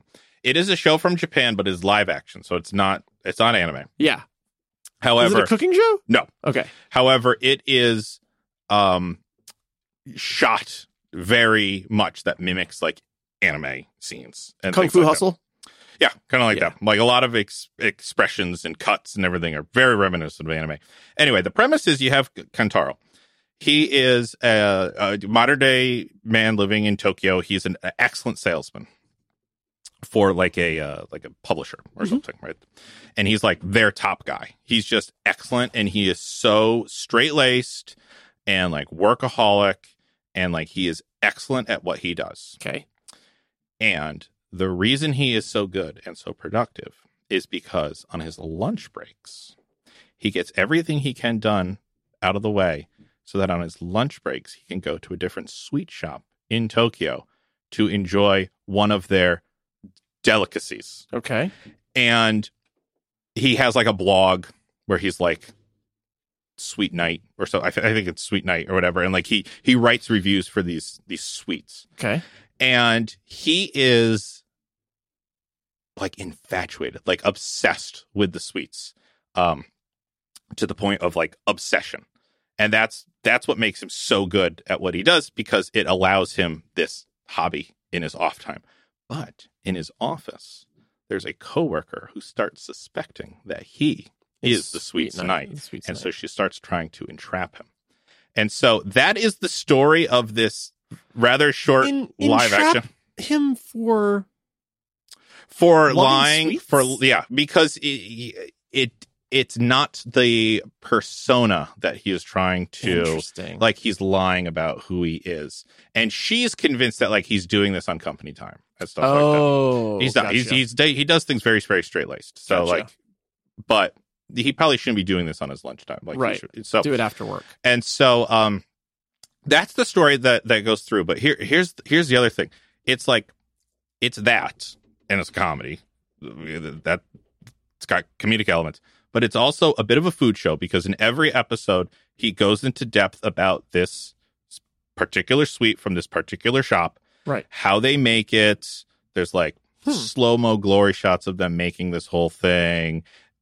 They're all real. They're all real shops in Tokyo. Interesting. And every single episode is like a love letter to this specific dessert. Right. So and then it's bookended with like this faux, with like this faux story, but it's bringing you to real places in Tokyo, at least in the type of production, highlighting their signature dessert. That sounds so bizarre. It's so strange. It's so odd. Just do a show about highlighting sweet shops, but it's like so weird, but it's so fun, and it's like so delightful. It's so like Japan. It's very Japan, and I haven't read. It's based on a manga, okay, which blows me away. And then you'll see juxtapositions of like the manga scene and then the anime, or not the live action. Yeah. And it's like, wow, they really went out of their way to really capture this thing. But like, honest to God, it's a lot of fun to watch. All right, it's more fun probably in a group of people. I watched most of it in a group. It's crazy. It's outlandish. You have to be in the mindset of like, this is silly, but I'm just along for the ride of like this this crazy story of this man and this incredibly improbable situation, and then just like appreciate the food and the stuff that he goes over. Yeah. And like, you know what? There's like 10 episodes and like 7 of the desserts to me look inedible because there's like beans in them and stuff like that. And it's just not what I think of. Oh, that's fantastic. But he describes them with like 10 episodes such and care. 7 of the desserts look inedible. Yeah, like honestly, I always get excited when he goes like, "Oh, this place does the best French desserts in Tokyo." Like this is an Eclair episode. I'm like, "Fucking yeah!" And it's like, "Oh, this episode is like the bean parfait." And I'm like, This one's the there's like a lot of sweet syrups, sweet mung beans and crickets. and like gelatin cubes and stuff like that. Things that aren't my alley. But those episodes are still really funny. Yeah. So it's weird, it's wacky, it's crazy. If you're in the mood for like a serious comedy or like a romantic romp, this isn't for you. But if you're just in the mood to like be silly and be funny and kind of follow along and like at the end of an episode be like, what did I just watch? Then I would recommend Kentaro, the sweet tooth salary man. Only sweet heaven knows. That's his catchphrase. That's his catchphrase. That's his sign off. Yeah. Only nice. Sweet heaven knows. There you go. Sketch. You gonna take anything from this episode? Yes, I am taking one thing with a bit of a caveat. Okay. After a thorough cleaning. Okay. I'm taking Patience Phillips Artist Loft because it is unheard of in its size and scope. Yes. And just beauty. Like you'd expect her to have this tiny little shoebox of an apartment. Right. Good call. And it is swanky. She was well paid at her job. Yes. Yes. But it needs like a thorough cleaning. Like I assume there's cat hair everywhere, which I got to get rid of. Yeah. And then there's like just fish smell all over the place. Very weird. Yeah.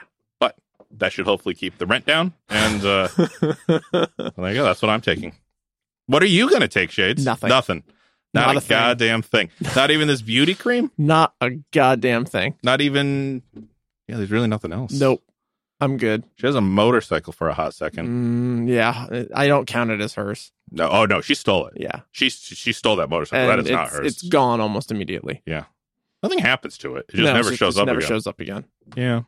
Somebody from the crew drove off with it. Probably Pete off. Well, yeah, this is how he got everything he wanted. That was his apartment. Well, they're gonna have to evict him. I am happy that we finally did Catwoman, so yes. I do not need to watch it again. Third time. Longtime listeners, if you love this movie, write in. Let us know why. Yeah, honestly, let us know why. Yeah. Because if it's speaking to somebody, I want to know. I want to know that. I want to know what I missed. And I won't be like, well, you're an idiot. I'll just be like, dumb. Huh. I hadn't thought of it from that way. I legitimately want to know if somebody out there is like, oh, I fucking love this movie. I mean, I found it so... 68% of you Google users out there love this movie. Yeah, if you're one of those Google reviewers. Oh, okay. Please do not write in, though, if it's just Halle Berry's leather outfit. If that's your only reason. Yeah, if you're like Halle Berry's so hot and so sexy, like, please don't run it. Right. Yeah. Okay. We already got that. We don't need your input on that. Yeah. Okay. But if you're like, no, this really tells like the compelling story of Yeah. patience, and it tells the story that all of us face. Like, okay, I don't think you're out there. Yeah, I don't think you're out there either. But yeah, prove us wrong. Prove me wrong. Prove us wrong. Prove us wrong. Yep. Thanks for potting with me, Sketch. Yeah, always a good time. Always. It's good to be back in the GoCo. Even with if we find something to geek out about, even if it's like how bonkers this movie is. Yeah. Long-time listeners, our metrics, our data shows that while many of you listen and like our experience, not many of you are subscribed to the show. What the what? I know current trends in listening and it kind of, you can watch and follow and get updates without being subscribed, but subscribing plays with the all-important algorithm. It's what gets us in rotation when next episodes come up for recommendations, because someone likes a show similar to ours. If you're subscribed to it, it will put it in front of them. It'll put us in between their ears, which is the goal. So if you were listening to the show, but you're not following or liked or subscribed based on the platform that you're listening to, please smash that subscribe button. It makes the difference in the metrics of the show and getting the word of our show out to the masses. Also, if you're inclined, it's not free to make this show, but we don't like taking products from things that we don't believe in. You can head over to our Patreon, where we're working hard, giving you exclusive content, some real gems coming your way. Yeah. You may have already heard one, but you can support the show for $5. That's it. And you get all kinds of cool exclusive content. And the Patreon episodes go over things that like don't really fit into an episode. Yes. But they're still like they're things we're geeking out over. Yeah, we geek out hard over them, but it just doesn't fit necessarily fit the format of our show, of an episode for the show, or it's somehow disconnected from the main line continuity that we're talking about. Yep. Yeah, but if you could do that, that'd be the real cat's meow. Ouch. That was a good one. We almost made it. I had so many more cat puns, and I was like, you know what? Just gonna let him go. Gonna let him go. This movie doesn't deserve my cat puns. Not gonna scratch that itch. Not gonna scratch that itch. What's that? Boy. Catnip. Oh, gross. When she takes the ball of catnip and just like rubbing it all over her face. So not okay. Again, that's a time where you say like, whoa, that was weird. Why did I do that? Right. And also like, wow, Halle Berry, you went all in. How many women do you think crazy old Catwoman killed by pushing them off of her stairs until she found a Catwoman? Probably how she's feeding her cats. I mean, probably. Yeah. I can only imagine. That's the test. That's the one test. Right. Bring you up to the top of the balcony. Push you off. There's so much falling in this movie. I'm telling you, like 1992, Little Pitoff saw Batman Returns and like, oh, that's how you make a Catwoman. You have to fall and you get breathed in by a cat. By a cat. When you're dead. When you're dead. Or as you're dying. Yeah. You sure you don't want to bring cat breath with you? Oh, boy. No, nothing. Okay. I want nothing from this experience right. other than the joy of talking about it right now. It was a joy. It was a joy. Longtime listeners, thank you so much. And with that, we'll see you next time. If you'd like to take a more active role in supporting Geeking Out, visit us at patreon.com/shadesansketch. Our website is shows.acast.com/geekingout. You can email the show at gowithshadesandsketch@gmail.com or contact us through Facebook or Twitter. Geeking Out is a production of Tree Cave Creative, LLC. All rights reserved. 2022.